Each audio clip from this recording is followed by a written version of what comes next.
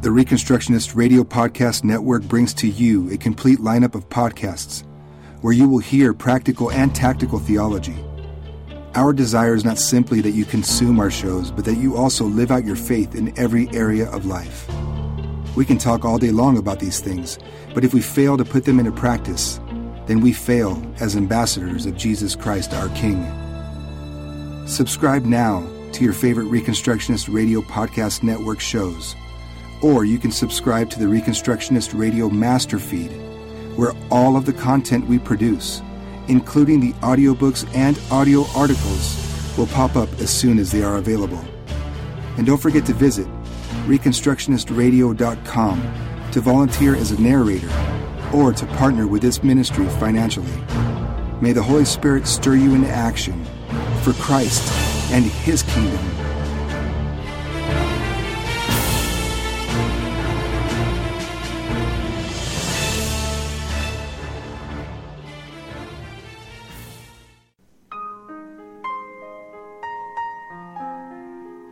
The Reconstructionist Radio Podcast Network presents The Roots of Reconstruction by Rusas John Rushdoony. Narrated by Shelby Luke.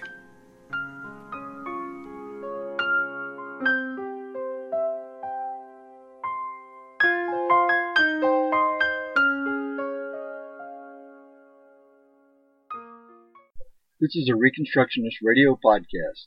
Please visit chalcedon.edu to download this book and many others. Greetings in the name of our Lord and Savior Jesus Christ. My name is Shelby Luke, and I will be reading from Roots of Reconstruction by Rusas John Rushdoony. Sovereignty. Chalcedon Position Paper number 19. In the Ten Commandments, immediately after the command, quote, "Thou shalt have no other gods before me," unquote, is the prohibition of all graven images. Few commandments are more badly interpreted. All too many read it as a total ban on any religious art. This is clearly not true. God Himself required a variety of carvings in the tabernacle, on the ark, and on various furnishings, but not on the altar. And He Himself called and inspired men to do the work. Exodus 31, 1 through 6, etc. While depictions of God were forbidden, more is in this law than is often recognized. No graven images or any forms or likenesses are permitted as objects to use for worship in the sense of bowing down to them or serving them. Quote, "Thou shalt not bow down thyself to them nor serve them," unquote. Exodus 20:4. These words are the key, and their meaning must be understood in order to obey this commandment. Paul had this commandment and more in mind when he cried out against the worship the people of Lystra gave him and Barnabas after the healing of a cripple. Acts 14:8 through 18. The priest of Jupiter was ready to serve them and the people to bow down to them. To bow down and to serve is an ancient sign and symbol of the recognition of sovereignty. Because the pagan kings of antiquity claimed lordship over sovereignty, they required all men to acknowledge it on coming into their presence. This meant bowing down before them, sometimes prostrating themselves completely.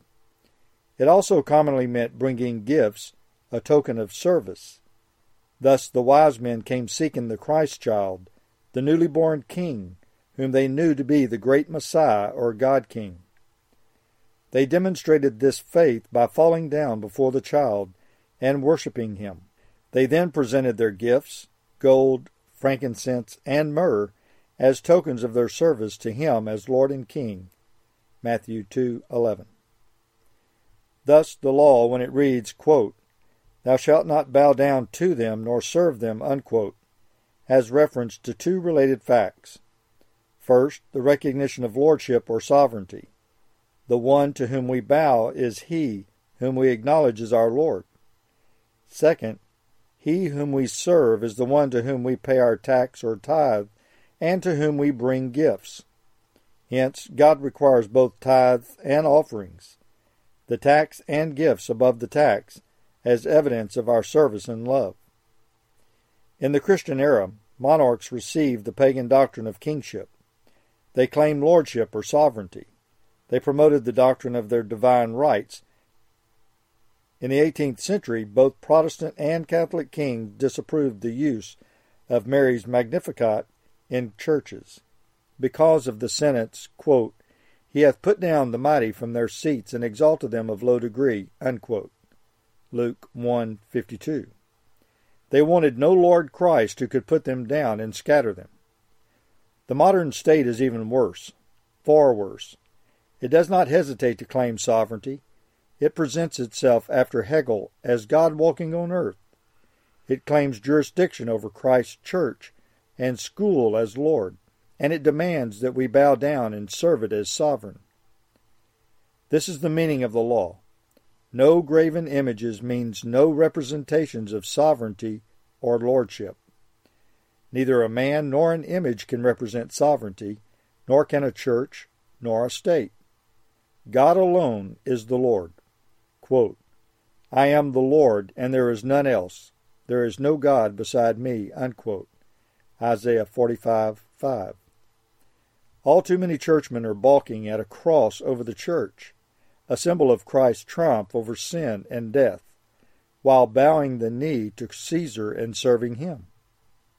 Alan Stang rightfully and wisely titled his studies of the statist persecutions of the church, "Thou shalt have no other gods before me, including the state." The Bible is emphatic that Christians are to render obedience to whom obedience is due.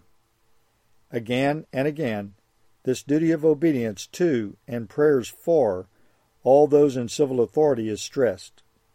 Moreover, because the godly way is regeneration, not revolution. Christians are warned against being humanistic social revolutionists, 1 Corinthians 7:20-23. But they are at the same time to work lawfully to avoid being a slave people. An example, quote, "the servants of men," unquote. At the same time, the nature of civil and other authorities is at all times and in all things limited by the Word of God. Civil authorities are specifically spoken of as ministers of God, and the word translated as, quote, "minister," unquote, is in the Greek our English word, quote, "deacon," unquote, meaning servant. Quote, "rulers," unquote, are thus to be servants under God, not lords or sovereigns. When the civil authorities divorce themselves from God and His law word, they become self-styled lords and lawless as well. As Augustine pointed out, godless civil rulers are no more than bands of robbers, a more powerful mafia and a more dangerous one. Being lawless in relation to God, they are lawless and predatory in relation to men. There is an important aspect to this commandment which is commonly neglected. Of the 10 Commandments, one other contains the promise of particular judgment, and one other of particular blessing. Honoring parents has the promise of life. Quote, "Honor thy father and thy mother, that thy days may be long upon the land which the Lord thy God giveth thee," unquote. Exodus 20:12. The promise of judgment is given in Exodus 20:7. Quote, "Thou shalt not take the name of the Lord thy God in vain, for the Lord will not hold him guiltless that taketh his name in vain," unquote. See Chalcedon Position Paper number 2. Quote, "In the name of Jesus Christ," or "in the name of Caesar," unquote. Here, in this law, we have the longest promise, and it is of both judgment and blessing. Quote, "Thou shalt not make unto thee any graven image or any likeness of anything that is in heaven above, or that is in earth beneath, or that is in the water under the earth. Thou shalt not bow down thyself to them, nor serve them. For I, the Lord God, am a jealous God, visiting the iniquity of the fathers upon the children unto the 3rd and 4th generation of them that hate me, and showing mercy unto thousands of them that love me, and keep my commandments," unquote. Exodus 20:4-6. The judgment here promised is a lingering one. Sin has social consequences. Where a false doctrine of sovereignty prevails, there is a radical social disorientation, and all life is warped and placed on false premises. A generation which asserts a humanistic doctrine of sovereignty will so alter life and society and all the institutions thereof that the evil consequences will persist for 3 and 4 generations. On the other hand, a true doctrine of sovereignty will affect the lives of thousands who do not share it, because it will keep society on a godly foundation. The prohibition is against any form of idolatry, in example, any alien or ungodly doctrine of sovereignty. Sovereignty or lordship cannot be located on earth, in the heavens, or in the seas. It is in God alone. Covetousness, indeed sin in any form, is idolatry. Colossians 3:5. Because sin asserts our will as primary, and our will replaces God's law in all sin. Sovereignty or lordship is the source of judgment and grace, either directly or by delegation. In Scripture, parents, pastors, civil authorities, employers, and others are instructed as to how to judge and reward faithful obedience and service. Their powers are under God. They are strictly delegated. The Bible recognizes no power independent of God. Quote, "For there is no power but of God. The powers that be are ordained of God," unquote. Romans 13:1. For any of these delegated spheres of authority to speak of themselves as powers which are independent from God is rebellion and sin. For courts, the Internal Revenue Service, and other civil agencies to speak of allowing us so many, quote, days of grace, unquote, is blasphemy. Today, however, autonomy is claimed by virtually every civil government, autonomy from God. All see themselves as sovereign, and hence their own source of law and power. We live in an age of statist idolatry, and we have become so blind that we do not see this obvious fact. All too many churchmen will quibble about trifles, but fail to see themselves surrounded and ruled by the enemies of God, humanists, and their idol and false lord, the state. We are ready to entertain the rule of other gods when we ourselves have openly or quietly rejected the true God, or are secretly in quest of, quote, freedom, unquote, from the living God. It is a very comforting illusion to tell ourselves that evil men did this to us, or that a conspiracy is responsible for our captivity to false lords or sovereigns. Every conspiracy begins, however, in the human heart as a conspiracy against God. The conspiracies of history, including our time, are all too real, but they make it convenient for all too many of us to forget our own sins. All over the country, I find men retreating into Pharisaism rather than advancing into dominion, and their excuse is a false holiness. No church is good enough for them. Granted, the church scene is a sad picture, but will withdrawal improve it?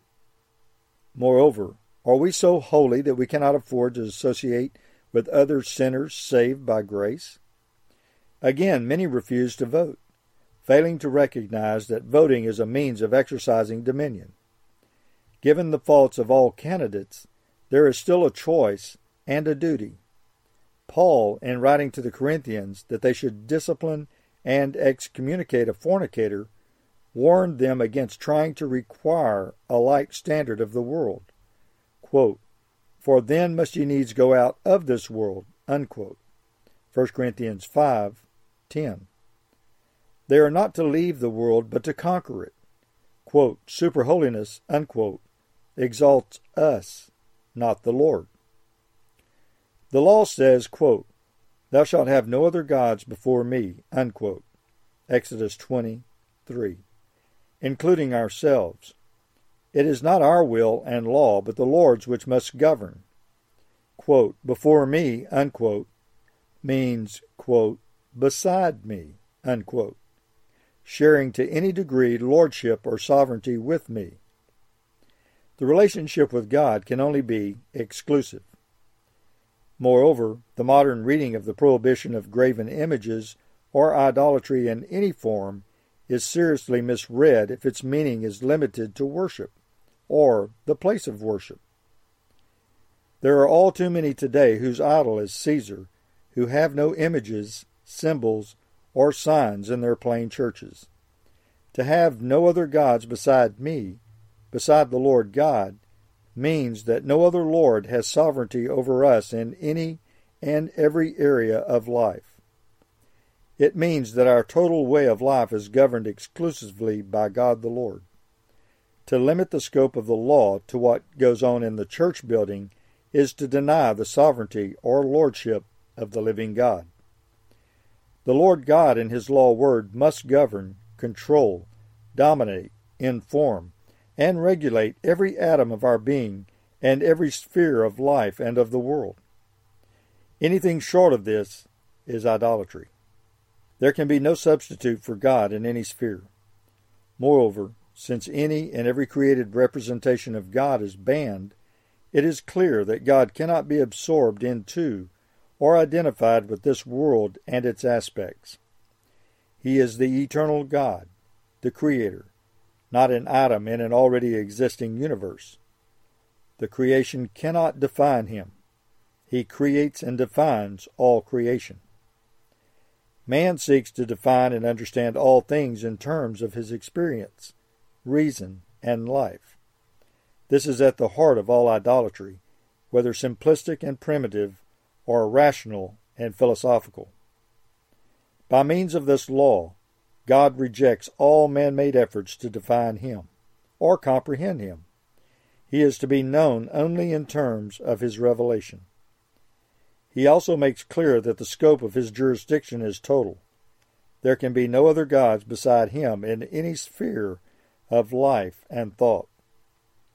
An hour ago, I talked with a pastor whose church rebels against any application of Christ's lordship to anything outside the church, especially to anything in the sphere of the state. I was reminded of one well-known country where, at least until recently, if not now, a husband's adultery gives the wife no actionable ground for complaint unless the act or acts of adultery occur in the family home.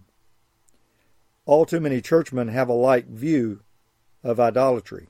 If it does not occur in Sunday morning or evening worship, it does not count. The key to idolatry comes to the surface in Exodus 20:7. Quote, "Thou shalt not take the name of the Lord thy God in vain." Unquote. Umberto Casuto rendered it thus, quote, "You shall not take up the name of the Lord your God for unreality." Unquote. To take God's name for a valueless purpose is to treat God as unreality rather than as Lord and Creator. To limit God's sovereignty and law to the church and to the inner life and to the, quote, "private," unquote, morality of man is to deny His lordship and to treat Him as an unreality. When we treat God as an unreality, we will prostrate ourselves before false gods, including and especially the state, and we will serve them. Man is a religious creature. If he rejects the living God, he will serve other gods, and this God will not tolerate. The jealousy of God, Exodus 20:5, is grounded in His absoluteness and His universal dominion. The, quote, gods, unquote, of paganism were not jealous because they were not universal. Their jurisdictions were limited to one nation, state, or people, and to a particular sphere within that realm. They were simply powerful, quote, spirits, unquote, seeking to control the weather or the sea, love, the family, or some like limited sphere. Even within those limits, their powers were faulty and uncertain. Such, quote, gods, unquote, could not afford the luxury of claiming a broader sphere. They had enough problems minding their own shop. The God of Scripture is a jealous God because He has total jurisdiction over all things. Quote, "I am the Lord, that is my name, and my glory I will not give to another, neither my praise to graven images." Unquote. Isaiah 42:8. No other religion has anything comparable to this law prohibiting idolatry. Gerhard von Rad, in commenting on this same law as it appears in Deuteronomy 5, 8 through 10, noted, quote, "This prohibition of idols must be understood with the purpose of the idols in mind, namely to manifest the deity." Unquote. Deuteronomy, page 57. God reserves the power to manifest himself to himself. 1 John 3:8 declares that Jesus Christ is God manifest, and 1 Timothy 3:16 tells us also that, quote, "God was manifest in the flesh," unquote, in Jesus Christ. In all idolatry, physical, philosophical, or institutional, man seeks to determine what God's manifestation shall be. Wherever there is any talk of sovereignty, there is a claim to the manifestation of lordship or deity. Paul gives us some telling insights into idolatry. For example, in 1 Corinthians 10:7, he writes, quote, "Neither be ye idolaters, as were some of them. As it is written, the people sat down to eat and drink and rose up to play." Unquote. Paul's reference is to the golden calf incident of the Exodus journey. There were, clearly, fertility cult practices on that occasion. He refers to these in the next verse. Quote, "Neither let us commit fornication, as some of them committed." Unquote. 1 Corinthians 10:8. Thus Paul separates two kinds of acts on that day: the simple eating and playing, and the fertility cult sexual acts. The word play in the Greek text is peso, children's play, harmless play, as it were. Paul's point is that even those who abstained from the fertility cult practices were guilty of idolatry because they agreed with the general dismissal of God and Moses. They were, quote, moral, unquote, idolaters. They shared the general feeling, quote, "For as for this man Moses, the man that brought us up out of the land of Egypt, we wot not what is become of him," unquote. Exodus 32:1. The feasting and playing was in the name of the Lord, Exodus 32:5. But it was in contempt of him and his authority. In brief, Paul's meaning is that any aspect of life outside of God is idolatry. Quote, "Whatsoever is not of faith is sin," unquote.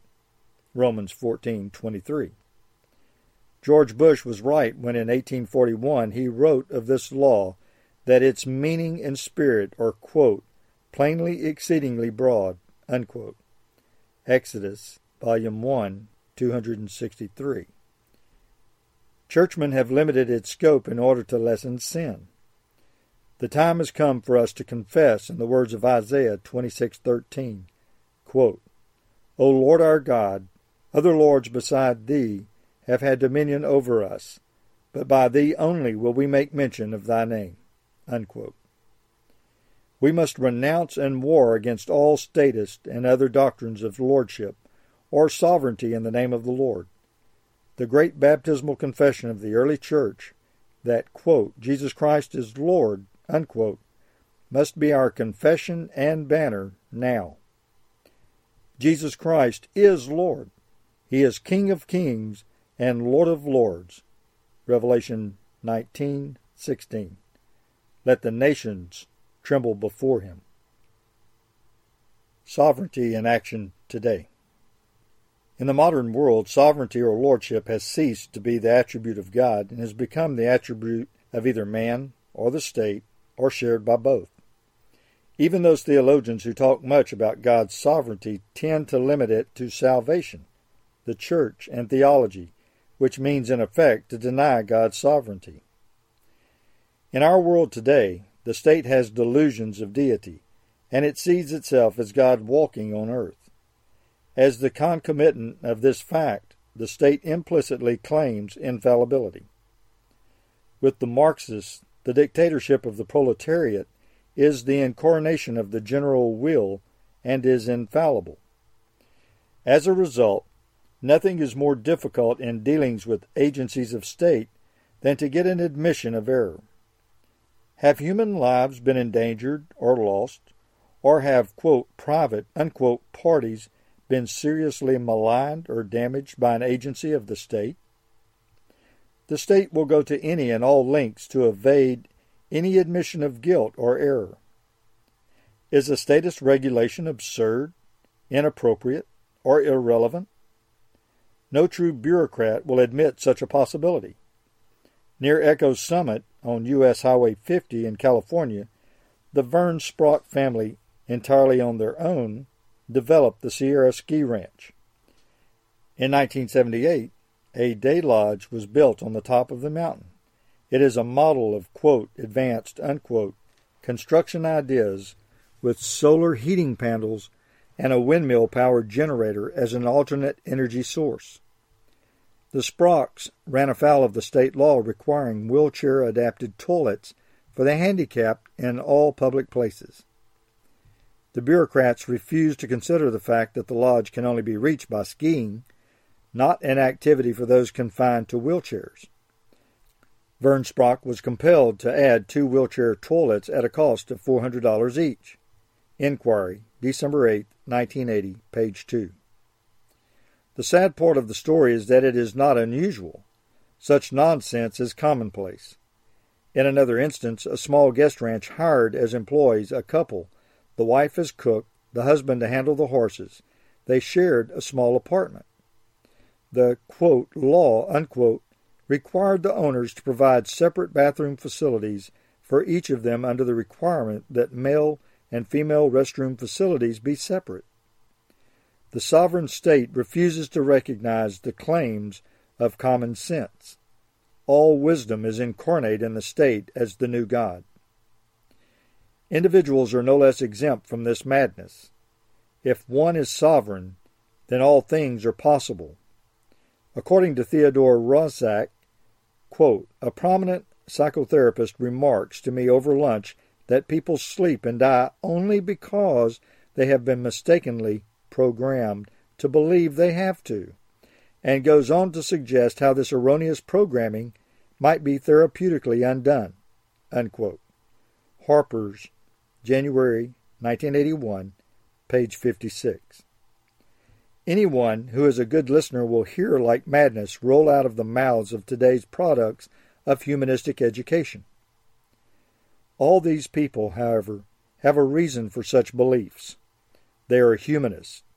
For them, sovereignty is an attribute of man or the state. The logic of their position leads them to such conclusions, unless they are under the influence of a Christian hangover.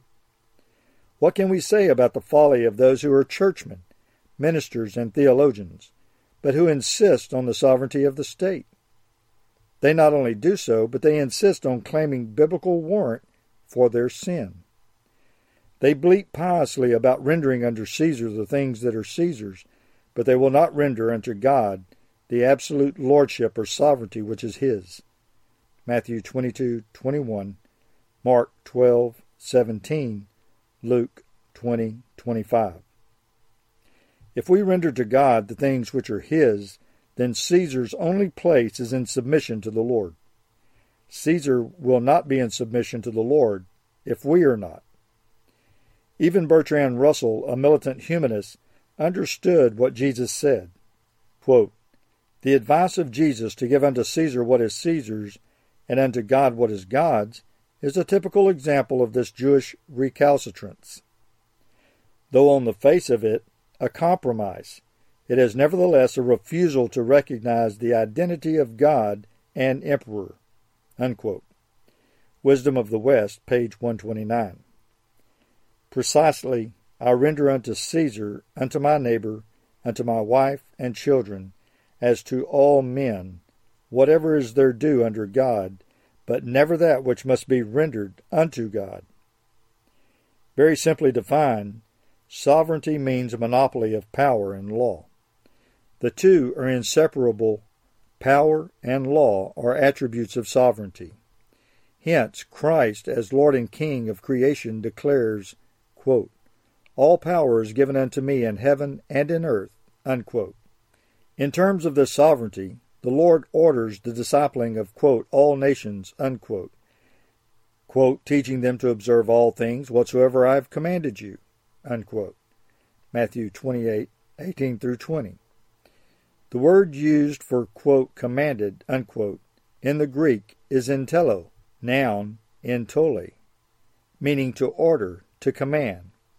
Entole was once in a while used as equivalent to Torah, as in the Septuagint of Deuteronomy 17:19, quote, all the words of the law, unquote.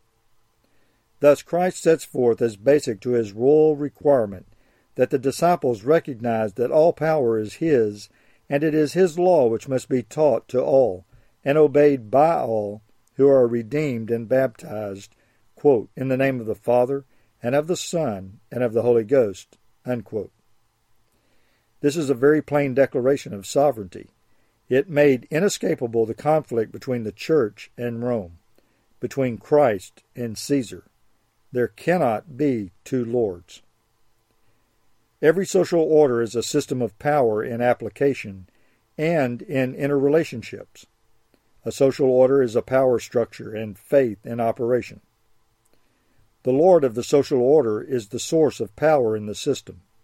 The ability and authority to dominate men and institutions depends on the faith in a sovereign power. When faith in that Lord or sovereign declines, the social order begins to decay and collapse. Egon Friedel, in his Cultural History of the Modern Age, saw the Black Death as the beginning of the collapse of faith in the, quote, medieval, unquote, order, and World War I as the terminal point of confidence in the modern culture. Today, humanism's concepts of sovereignty are decaying. It is mandatory for Christians to set forth Christ's sovereignty and his crown rights. One of these is his law, biblical law. Law is a statement of causation and of necessity. It describes the order of being. In natural laws, scientists seek to determine that which uniformly and of necessity occurs. God's law gives God's order of causality and necessity, as witnessed Deuteronomy 28. Humanism has eroded the doctrines of causality and necessity, and therefore of law. It is thus in disintegration. In the process, God's law, power, and sovereignty are being openly vindicated. Form and reality. The death of a culture, its civilization, and its law can be seen as very near when form replaces reality. As the end approaches, various groups begin to sense the coming collapse, and calls resound for a, quote, return, unquote, to something. Demands for a return to reason are not uncommon. Reason, however, cannot always be equated with reality, and in a world of Hegelian thought, reason and reality are two very different things. Another common call is for a return to, quote, religion, unquote. But the term, quote, religion, unquote, can cover a multitude of sins. The decay may well be due to both faulty religion and faulty reason. In other words, these hoped-for returns to our various roots are not necessarily a return to reality. When form replaces reality, there is a radical departure from the mainstays of life. It is like being content with and preferring pictures of food to food itself. The church has led the way into this retreat from life, from reality to form. By way of illustration, we can focus on the retreat from reality to form in the doctrine of communion. The church has long been divided on its view of this doctrine: closed communion or open communion, transubstantiation, consubstantiation, or memorial, and so on and on. In the process, the reality which alone gives life and meaning to the form and prevents it from becoming blasphemous is forgotten or neglected. The reality behind the, quote, symbols, unquote, has two facets. First, and paramount, is the doctrine of Christ's atonement for sin. The sacrament has behind it an historical event, Christ's atoning death and resurrection, and a legal fact, our deliverance from sin by Christ's substitution and our justification. Second, because with our salvation we are also made Christ's new humanity and members one of another. We are now a family and a kingdom. As members of one another, we care for one another. This is the meaning of the parable of judgment, Matthew 25:31 through 46. All who present themselves before the king call him, quote, Lord, unquote. They have been outwardly, quote, members, unquote, of him, no doubt faithful at worship and in participation in the sacrament. The king's test, however, is this, quote, Inasmuch as you did it not to one of the least of these, you did it not to me, unquote. Matthew 25:45. Many who have turned their back on men like Lester Roloff, when on trial, will hear this sentence. In other words, our Lord's test question is, what about reality? All facing the king in this parable call him Lord. All are apparently agreed on, quote, sound, unquote, doctrine as far as the forms are concerned. Our Lord indicts none on these matters. All have the form of godliness, but lack the power and the reality thereof. 2 Timothy 3:5. In the living church, people are members of one another, not wolves tearing at the flock, or false shepherds deserting it. In a dying world, form replaces reality. The theater replaces life, and the actor or entertainer becomes the real person. The more commanding figures of our day are actors and entertainers. Their movements, words, and affairs are momentous matters to millions. Their deaths, as with the case of Elvis Presley and John Lennon, are front-page stories for days and of worldwide concern. The death of John Lennon was mourned in both dying Moscow and dying New York, as well as elsewhere, and fittingly so. Let the dead bury the dead, Matthew 8:22. In politics, we see the rapid and disproportionate increase of the bureaucracy all over the world. The modern state, when confronted with a problem, creates a bureaucracy whose province is that problem. No bureaucracy works itself out of a job. The form of a solution, a law, and a bureaucracy replaces reality. When the people grow weary of the politics of the hour, another group takes over to substitute new forms for old ones. Meanwhile, realities like inflation, lawlessness, and social conflict increase and abound on all sides. At the same time, the candidates and elected officials become more and more geared to presenting a good act before the cameras and press. Politics becomes a form of theater, and legislation a type of theatrical presentation. The public itself seeks new legislation, not by means of reasoned arguments and data presented before legislation committees, but by demonstrations, confrontations, and actions created for the theater of politics. Whatever route taken to influence and shape legislation and administration, a governing principle is that it must be good theater. The nature of what constitutes good theater varies from year to year, but not the essential fact that form has replaced reality. All reality begins and ends with the triune God and His law word. Apart from that, men walk in darkness, Isaiah 8:20. C.S. Lewis portrayed the inhabitants of hell as living in a deep and dark world, but insisting that it was merely the gray before the dawn. They had forever forsaken reality. When men replace reality with forms, they desecrate and dishonor what often are otherwise good and necessary forms, because they cheapen their meaning. A Russian legend of the very early days of Christianization tells us of a lonely priest in a church when pagan Poles invaded the area. One of the Polish warriors invaded the church, dragging a captive woman. The warrior seized an image of the Virgin, threw the captive woman on top of it, and raped her. The priest from his hiding place saw this, and he cried out in prayer to God to avenge the desecration of his church and the violation of the woman. God answered the priests, saying, "This sinner will in his time be punished. But why should his sin be worse in my eyes than your sins, your casualness about your calling, and your complacency before me?" The priest, in other words, had been faithful to the forms, but he had forgotten the reality of the faith, and his sin was greater. Judgment begins at the house of God. 1 Peter 4:17. So too must reformation. January 1981. The meaning of the Sabbath. Chalcedon Position Paper number 20.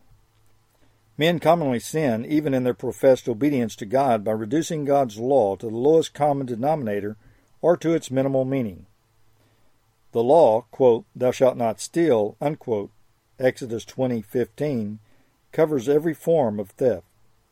Robbing another man, robbing God of his tithes and offerings, Malachi 3:8-12, the debasement of coinage and inflation, Isaiah 1:22, and much, much more. Men find it convenient to limit the law to simple theft. This means that a man who produces or sells shoddy merchandise under false pretenses, or a man who does not work to earn his pay, but rather does as little as possible, can claim they are not thieves. In God's sight, however, and in his court, the full meaning of the law prevails. A key mistreated law is the Sabbath law. Quote, "Remember the Sabbath day to keep it holy. 6 days shalt thou labor and do all thy work, but the seventh day is the Sabbath of the Lord thy God. In it thou shalt not do any work, thou, nor thy son, nor thy daughter, thy manservant, nor thy maidservant, nor thy cattle, nor thy stranger that is within thy gates. For in 6 days the Lord made heaven and earth, the sea, and all that in them is, and rested the seventh day, and wherefore the Lord blessed the Sabbath day, and hallowed it," unquote. Exodus 20:8-11. Before beginning a study of these words, 2 things need to be understood. First, the commandment is to rest, not worship. Worship is to be a continuous fact, as well as a weekly one, but the central aspect of the Sabbath observance is rest. Second, many have limited this observance of rest to their definitions. The Pharisees strictly limited the number of feet a man could walk on the Sabbath and had precise rules of limitation on every activity. On the other hand, many today see the Sabbath as a day for their personal relaxation and leisure. Neither is right. To understand the Sabbath, we must see first what it involves. It means a weekly day of rest, 1 day in 7. The Hebrew Sabbath began on sundown of the night before, and it continued until dawn of the next day. Many Puritans observed a like Sabbath. The Sabbath rest included the work of animals and also the earth, which, with man, had to rest 1 year in 7. The faculties of universities still are allowed a sabbatical year, but for the most part, this observance has fallen into disuse. We need to work for its restoration. The 50th year was also a Sabbath, the Jubilee. Now consider the meaning of all this as it relates to time. Every 7th day, every 7th year, and every half-century another year were set aside for rest. The implications of this were far more radical in those days than now. Except for works of necessity, an example where continuous operation was required, as in milking or works of mercy. Rest was mandatory. Since production of food was then more marginal than now, it was far more difficult to store up sufficient food reserves for a sabbatical year. There was a further aspect to the Sabbath, a rest from debt. Debts had to be for a 6-year term only, or a fraction thereof, if the Sabbath year were closer. An obvious fact now appears. A society observing the Sabbath had to be provident, and it could not be inflationary. To earn enough and to produce enough to make work unnecessary 8 years out of 50 and own over 2,000 weekly Sabbath days as well, almost 6 years more in aggregate, making almost 14 out of 50 years given to the waking Sabbath rest, required a future-oriented and provident people. Such a people must be willing, able, and productive workers. They must be able to plan and use wisely their time and wealth. To observe the Sabbath was a mark of character and more. Even further, a society in which debt is limited to 6 years, Deuteronomy 15, 1-6, is a society which is anti-inflationary. Add to this the requirement of just monetary weights, Leviticus 19, 35-36, and inflation is virtually impossible. The result is social stability and prosperity. A society thus which observes the Sabbath can truly rest in the Lord. Its todays and tomorrows are circumscribed by God's law and therefore God's blessing and providential care. Furthermore, such a society is free from anxiety. With most men, today and tomorrow are matters of anxiety. Their failure to be provident, their participation in a lawless society, and the uncertainty of their future lead to a neurotic and anxious frame of mind. It is foolishness to believe that counseling or spiritual exercises can remove an anxiety which is the product of lawlessness. A lawless people will always be an anxious people.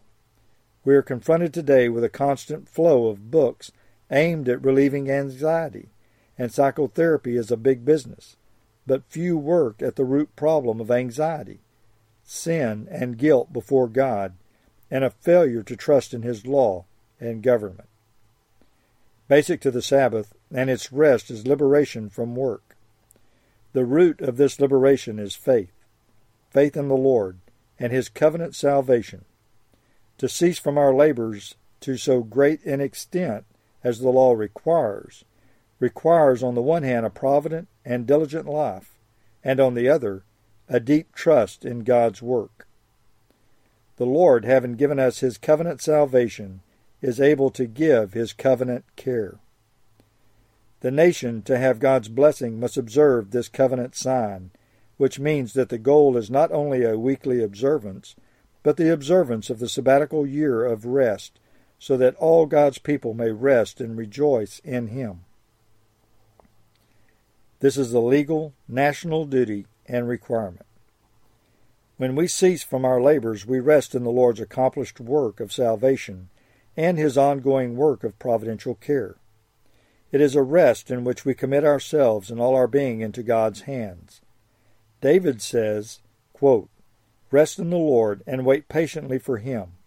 Fret not thyself because of him who prospereth in his way, because of the man who bringeth wicked devices to pass." Unquote. Psalms 37:7. In terms of this resting in the Lord, William Whiting Borden, 1887 to 1913, wrote in his notebook in his freshman year at Yale, quote, "Lord Jesus, I take hands off as far as my life is concerned. I put Thee on the throne in my heart." Unquote. Mrs. Howard Taylor, Borden of Yale, 09, page 123. The Sabbath is liberation because it frees us from ourselves and our work in the confidence of God's superior government and work. It is liberation from history as the determining agent because it affirms God's determination of all things. The opposite of the Sabbath is the Hindu doctrine of karma. According to this doctrine, man is a captive of his past, of his history, and he is inescapably bound to the past. Only through a long series of many, many reincarnations can he free himself from history into death. The Sabbath does not deny causality, but whereas karma says causality is essentially historical, the Sabbath and its rest are a triumphant witness to the fact that causality is primarily supernatural. The Sabbath is blessed and hallowed by God above all other days and years as a witness to its liberating character and its witness to His supernatural government and providence. The Sabbath is separated from other days, and thus we too must separate ourselves from all our other days and activities. When we reduce, as is so commonly done, the day to a church Sabbath, we deny the necessity for the separation of the whole of man and his society to the Lord. This is why the Sabbath applies to all things: ourselves, our land, the aliens in our midst, church, state, and all things. For the state to deny the Sabbath is to deny God. Biblical law separates while making them interdependent, church and state. It does not separate the Sabbath and the state. There is, however, a further and basic meaning to the Sabbath. As we have seen, it requires both faith and providence on the part of man. Man must live so that he can rest in the seventh year without an income. He must rest apart from works of necessity and must do so without anxiety. Clearly, covenant man must be future-oriented and provident. He must, however, be also present-oriented. The Sabbath is a celebration of God's present order and His ever-present help. Psalms 46 gives us this kind of faith. In the midst of cataclysmic earthquakes, floods, and desolations, the word for faith is, quote, "Be still and know that I am God. I will be exalted among the heathen. I will be exalted in the earth." Unquote. Psalms 46:10. It is knowing that the, quote, "Lord of hosts is with us," unquote. Psalms 46:11. And that it is His righteous judgment that shakes our world. The things that are being shaken, so that only those things which cannot be shaken may remain. Hebrews 12:27. It means knowing that all things work together for good to them that love God, to them who are the called according to His purpose. Romans 8:28. Psalm 118:24 declares, quote, "This is the day which the Lord has made. We will rejoice and be glad in it." Unquote. The commandment orders us to keep the Sabbath because, quote, "In 6 days the Lord made heaven and earth, the sea, and all that in them is." Unquote. Exodus 20:11. God, having created all things, has no problem in the government of all things. In the midst of our world's miseries, which are His judgments, we can rest in His government. The Sabbath is a celebration of the present day in the face of all things, in the certain knowledge that it is God's ordained day and we are members of His covenant. Therefore, rejoice. Karma and the Sabbath. The world of karma is a world without God and without rest. Hinduism has no Sabbath, and no naturalistic faith can have a true Sabbath. In a naturalistic world, man is caught in tension between two conflicting facts. First, if there is no God, everything depends upon man. If everything depends upon man, then man must be at the command post of his life continuously, night and day, awake and asleep. The psychological implications of this are enormous. Rest is precluded, and the humanistic man is plagued with insomnia, an inability to rest while seeking it with intensity, and a nightmare-haunted life with things threatening to go out of control. Life is lonely at the top, especially if we live in a dead universe, and if we are all alone in our heart's concerns. Second, if man is alone in a dead universe, a world without God, he faces the relentless and blind workings of that universe. Things happen because they must happen, without any source in mind, reason, or purpose. This means that man's purposes work against a world of total purposelessness. It means, moreover, that an unrelenting and blind causality works against him.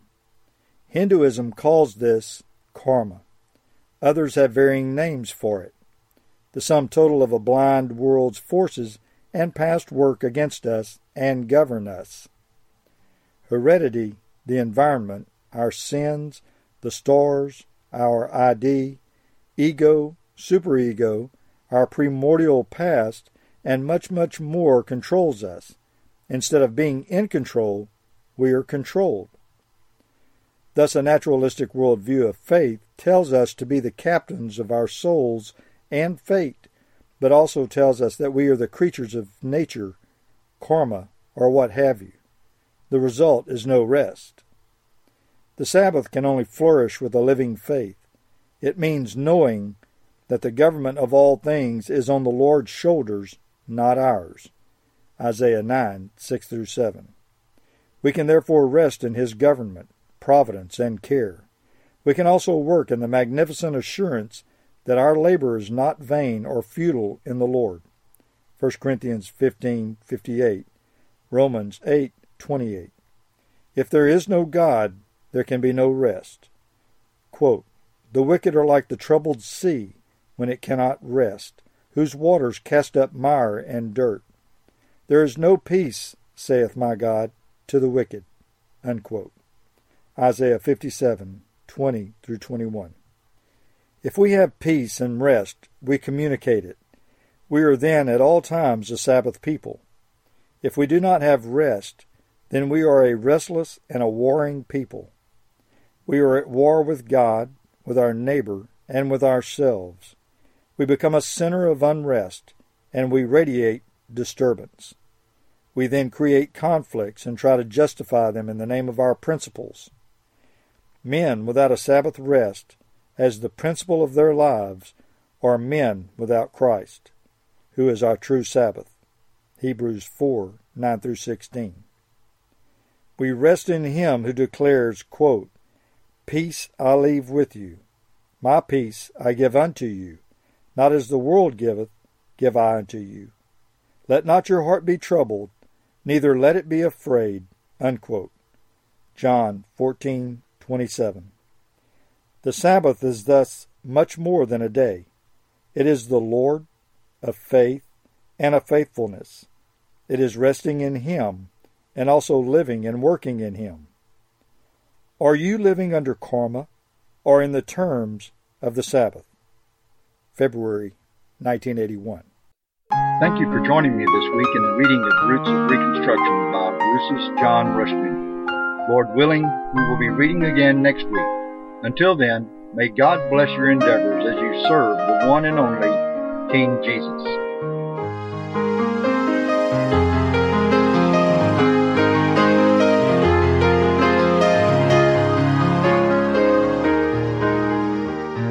It was the blood of Jesus, the perfect sacrifice, the love He had shown us by His paying the very price. It was there at Calvary's tree, where He died for you and me, and the love He deserves we should to Jesus. We need to praise His holy name. Praise His name, lift up your voice and sing. Praise His name and hear our sovereign King. Praise His name and go the way that He will show, and follow the road leading us home.